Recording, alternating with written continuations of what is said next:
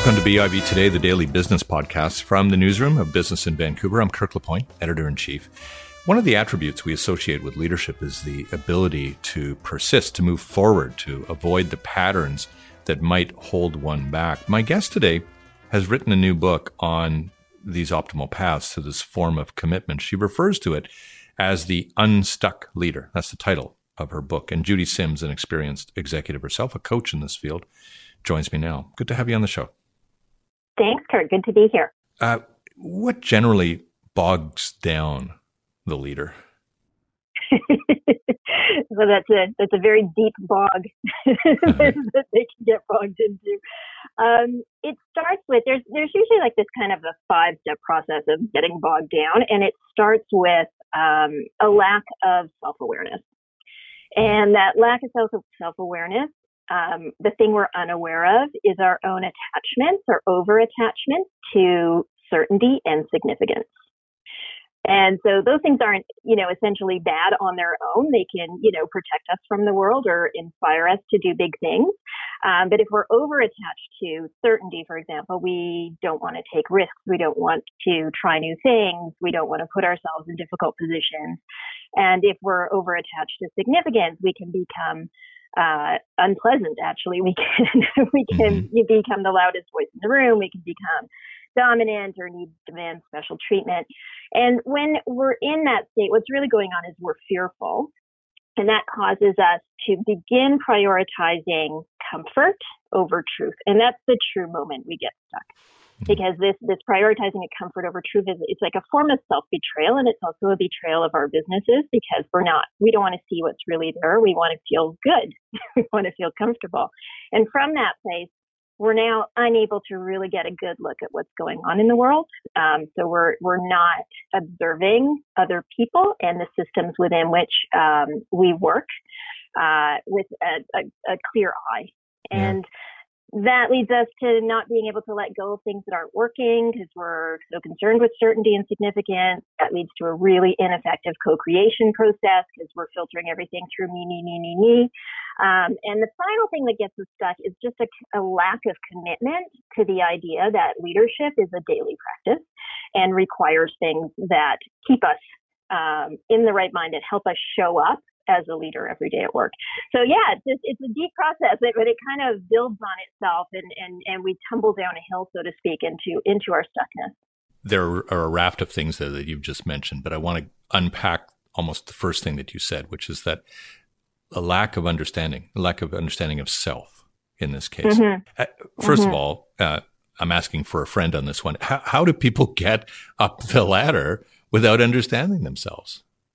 Oh, so it's so easy. Yeah, certainty and significance, they're kind of this, they were encouraged in the old mechanistic economy of the 20th century, right? So we were told that leaders impose order and leaders provide certainty in times of uncertainty. And so if you're a person who wants a lot of certainty and you lock things down, and if you are good at self-promotion via your need for significance, it's pretty easy to get up the ladder. But once you're there, things start to fall apart. And why do leaders let it get to them? Why aren't they just so able to keep moving forward? With that issue with certainty and significance, again, your need for certainty is brain chemistry. I mean, it's a really tough thing to overcome, and that's where you do need to have that daily practice of understanding what's underlying those needs, which is fear, and things like fear of loss, fear of less, fear of never. Those are the big fears that we all experience all the time. And it's a daily practice of coming to understand that that's what's at play and recognizing fear as a thing that is arising within you and saying, yes, there's fear instead of I'm afraid. You talk to so many people for your book, and I wonder what they told you about what they now know to be the consequences of what is kind of the equivalent of a writer's block in some of these cases. Yeah, for most of them, it was, for a lot of them, I'll say, there was a deep sense of regret, and there was the lasting implication of that they were still beating themselves up for their stuckness, even if the incident of stuckness they were discussing with me was long past. There was a haunting I think is the best way to say it. Other people were able to turn it into a learning experience. So people who are, working on those needs for certainty and significance were able to kind of say, okay, that happened. Now what am I going to take from it to make sure it doesn't happen again? Yeah. Can you stay stuck for terribly long and still somewhat thrive, or does it catch up to you in general? It does catch up to you, but you can stay stuck for years and years and years. In fact, stuck is so perplexing that a lot of the people I spoke to 100 people about their stuckness, told me that they had been stuck for a year or more before they even realized they were stuck. It was just, it became this pattern of belief and behavior that they were in, and they weren't realizing how much it was limiting them. And so, yeah, you can go forward for a long time, and there's a price to be paid for that because it causes a tremendous amount of mental stress, which has physical tolls and tolls on your progress because you're not seeing the world as it is. And when you are creating a lot of stability and certainty, what's really going on is you're becoming more and more rigid. And this is the great lie of certainty, is it tells us that, if we're stable, we're good, but that rigidity is actually fragile. Where if we're able to remain unstuck, we're much more flexible and adaptable. So it does catch up with you eventually because you're fragile. You're unable to respond to what's going on around you. You're reacting. Listen, is this a guy thing more than anything? No. No. As a matter of fact, it is not. Relief. No. Relief, yeah. No. It's both genders are equally capable of getting stuck, and they both crave certainty and significance. Maybe different forms of certainty and significance, but they both crave them, and everybody gets equally stuck over time. And when you're unsticking yourself, first of all, are you doing it yourself, or in general, in your experience, are external factors pressing you to get out of your bubble? Yeah, usually the pattern is that we get into the stuckness and we sense decline, and that sense of decline can cause us to go in two different directions. We can go in the bad way and drink too much and have affairs and do all kinds of negative behaviors to help us, you get this artificial feeling of not being in decline. Or we can just dig in and go through a process that's called cocooning, which is where you really, come to grips with what's going on with you. So you can only avoid the cocooning process for so long. your body will give up. The stress of not dealing with your issues will catch up with you eventually. And people do it to different degrees, right? I mean, some people are, they'll just kind of kick themselves into something new by, getting a new job or moving to a new industry, something like that, that'll give them that sense of newness. But other people are really willing to dig down and do an assessment, not unlike what I did. I was a corporate vice president and a startup CEO, and now I'm a coach and a writer because I went through a really deep process of understanding myself and where I wanted to take my career. Yeah, that is very much one of these central dilemmas in reading your book, which is the number of people who have to determine if they can redefine themselves, if they can unstick themselves in the jobs they have, or whether a change of scenery is going to be the trigger. Once again, where generally do people go in order to unstick themselves? They start reading. They start looking at books like this one. They get involved in networking groups. They start to reach out and have these kinds of conversations. Obviously, this is what coaches specialize in, is getting people out of this kind of stuckness. The big thing, though, is learning to live in a world of uncertainty and ambiguity and just still have the capacity to make quality decisions. Oh. And that comes with maturity and experience, which is a good thing.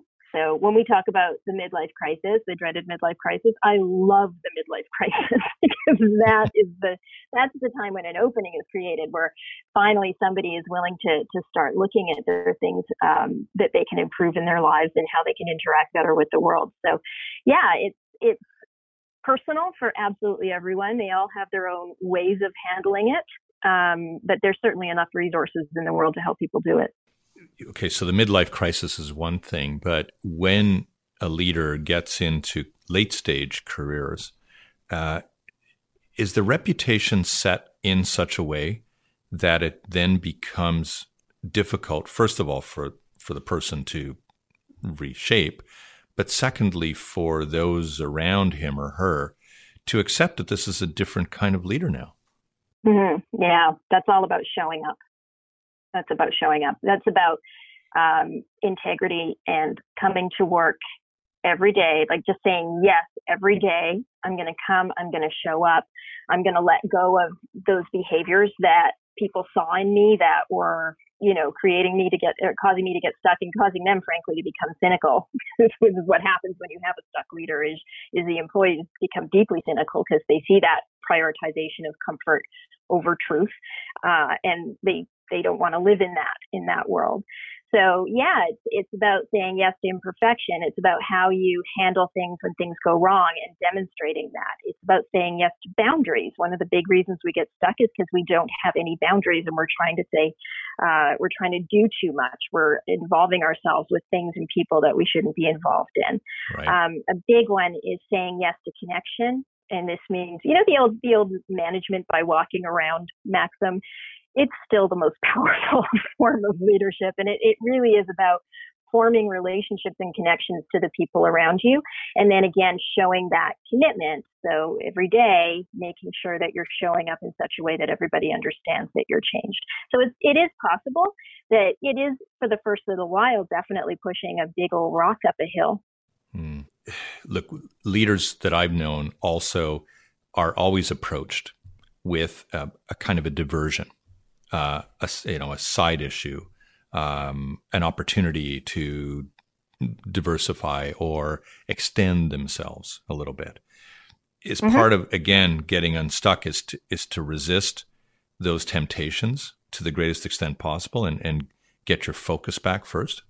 I think it's to focus on where and what needs of your needs are being met by this opportunity, right? So if it's more certainty and significance, stay away from it. So if you're doing these opportunities for your own self-aggrandizement or whatever, reputation is one thing, but if you're getting something unhealthy out of it, be careful. If it's for certainty, simply for financial reasons, if it's a paid board position, for example, those are two things. As we get older, fortunately, and we mellow out a little bit, sometimes those needs for certainty and significance start to take a back seat, and we can start focusing on growth and contribution. So if those opportunities are about growth and contribution, you should most definitely jump at them, because that's really going to help you get unstuck, because they're fantastic motivators. Yeah. But Judy, I've heard it's lonely at the top. And so what's wrong with a little bit of attention?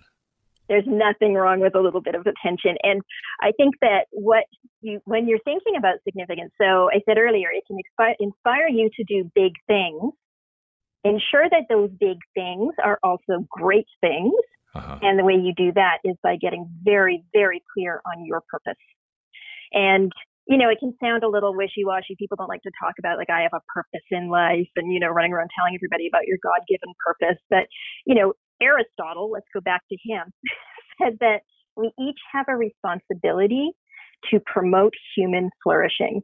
So if you just start there and say, that's the purpose that I'm gonna chase down, now your need for significance is really handy. Because, think about it. Oprah Winfrey has a massive need for significance. That's great.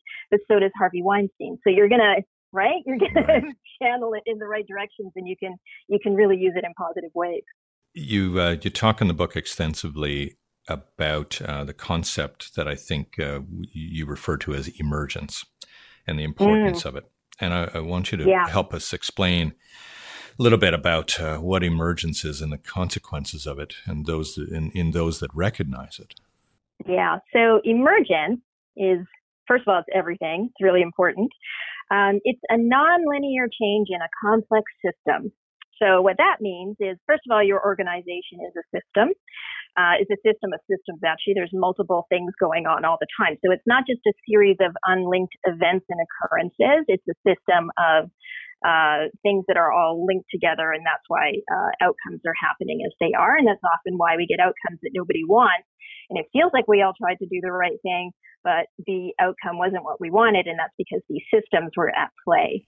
Mm-hmm. So a nonlinear change in a complex system means that everything's going the way that things do, and then somebody does something different, or there's an external shock, and all of a sudden you have this change. Now, when we're really interested in our own personal certainty and significance, we want to just squash the change. We want to just get order, right? We want to control it. But what really needs to happen is we need to allow complex adaptive systems to arise. They're like temporary constellations of motivated, empowered employees who can sense these nonlinear changes and then are empowered to do something about them, either to change, learn from them, shift strategies, adapt strategies. These systems can form independently, and they do already in any organization. We just don't like to talk about it, but these systems form, people come together, they solve a problem, and then it disintegrates and then maybe regenerates at another time. So these systems emerge from the very nature of an organization, which is the connection of disparate parts that are bonded by a common goal or need. So, the stimulus can be market conditions or interpersonal relationships or serendipitous discoveries, product dealings, whatever these things are. They cause a little bit of tension in the organization, and in solving them, the members of the complex adaptive system are experiencing a little bit of conflict as well, and this creates a superior solution because they're talking to each other, they're clashing, they're having good discussions, they're prioritizing truth this time over comfort. So that's what emergence is. It's when things happen and we allow them, we listen for them to happen. Because that's where the magic is, right? That's where change happens in organizations, is when things seem to kind of emerge organically. And then we empower our employees to actually solve for those things that are arising. So in general, what does this then compel the leader to do in terms of, say, sharing power, enabling others to hold it, losing a little bit of agency, perhaps being a little less control-minded? What kinds of things do that compel leaders to do? Yeah, it's such a big thing, letting go. It's like a full chapter in the book. Yeah. And the first thing they need to do is let go of stability. So they're going to trade rigidity for resilience. So they're going to deal with their own sense of certainty and start to allow these complex adaptive systems to emerge, solve problems, and then dissolve within the organization. A big thing is letting go of inauthentic power. So inauthentic power is that old-fashioned mechanistic form of power where we're controlling everything. Yep. And trading it in for enablement. A really big one that people do not like to let go of is message control. Yes, so, right. Yeah, it's a really big one. We want everybody to be on the same page. Everybody being on the same page is a problem if the thing that's happening is on a different page, right? So you want to allow more conversations, more learning. And the way to know if you have a problem with message control is when a poor result comes up, ask yourself, why did this happen? And ask yourself, what am I keeping from my employees that might have prevented that poor result? And then ask yourself, what are they keeping from me? Because when there's message control, it's a two-way street. So they don't want you to know things either. And so now you're not able to sense what's emerging around you at all. So that's an issue of gatekeeping versus transparency. Another big thing we need to let go of because of our need for significance is the let go of being right. So that's, our ego versus a sense of curiosity. The greatest thing a leader does is ask questions. So when you get a result that's unexpected, if it's positive or negative, the first thing a leader should be doing is questioning, why did that happen, in a curious way? Like, why did that happen? And start digging around in there. And that will allow them to ask even better questions in the future. And that's what leads to really great co-creation, is when a leader is sensing what's emerging around them and has enough humility to ask questions to push things forward. Yeah, I hear you in all of this. There's no doubt that what you're saying is actually quite therapeutic, and I mean that in a very positive sense. And leaders are often selected not by virtue of their willingness to be vulnerable. They're often selected because they are these tough-minded, direct, very intellectually certain people. So how do you get from here to there? Yeah, and that in of itself is a system that doesn't work, right? There's these three lies about leadership that we tell each other. And the first is that leaders are heroes until they're not, and then they're scapegoats. So just as itself, it does that you're great until you're not, and then you suck, right? And then that notion that leaders need to impose order and then provide certainty.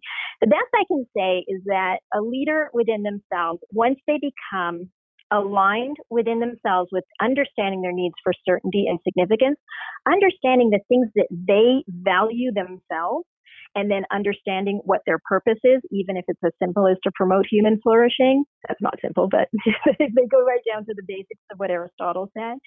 Then they enter what I call an expansive state, where they're grounded in core values and purpose, yet they are open to new ideas and new people and new situations. That is the form of leadership that is absolutely necessary in this world, where things aren't mechanized and production oriented, where things are constantly changing. So the way I talk to these leaders is I appeal to their need for certainty and say, look, stability is dangerous. You change the conversation, right? A lot of the entrepreneurs I talked to when I was interviewing them saw themselves as having a high need for certainty. They just perceived the danger of being in a different place. They didn't want to leave their future up to some other manager. They wanted to be in control of it themselves. Yeah. So when we get somebody aligned to say, you know what, you have to enable your employees so that they can sense what's emerging and address issues, because the world is changing too quickly now for any single leader, one, to control it, because it happens anyway. So it's just madness to try to control that behavior. It's better to enable it and direct it in a way that is better for you. And two, because you're going to miss stuff. If you're going through the world with these blinders on that you have to be in charge and in control of everything, you're just going to miss stuff, and you're going to find yourself in trouble. I suppose someone slightly cynical would then ask, are we then paying leaders too much money? That's a whole other question. Of course not. This stuff isn't easy.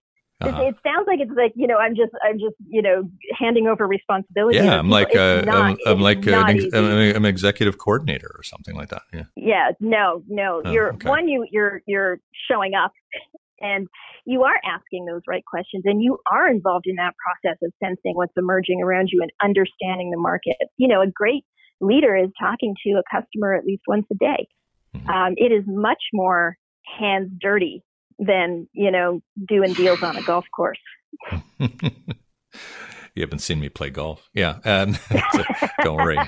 But I would say in the end here, your last step in becoming an unstuck leader is practice, daily practice. So what do you wind up discussing with those you coach about what might be the optimal daily practice in all of this?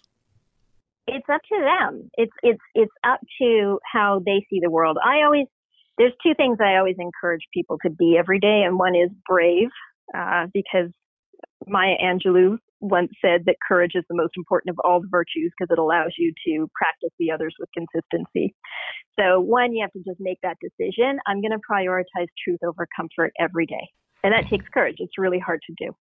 And two, some form of gratitude, because when things are tough and when you're feeling stuck and when there's issues that seem insurmountable, just focusing for a little bit every day on what's going well is quite a good mental balm to help you be brave, because it kind of solidifies you.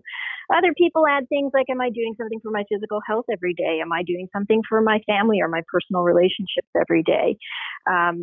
Everybody has their own system that works for them. And the other really big thing that I ask my clients to focus on is how they show up for work every day. Uh-huh. Do they show up in the right mindset? Are they arriving not flustered because they hit every red light on the way into work? Or are they arriving in a position where they're like happy to see their coworkers from the minute they walk in the door? Are they creating energy around them that's positive? Yeah. So find the coordinated green lights along the way, along the route along. Yeah. Or take the subway. Yeah, take the subway, exactly. Judy, I've been absorbed in the book all week, and I really want to thank you for coming on today. It's a really great book. Thanks a lot for your time. Thank you. Thank you very much. It's been really great talking to you. Judy Sims is the author of The Unstuck Leader. You've been listening to BIV today. I'm Kirk LaPointe. Thanks a lot for listening. We'll see you next time.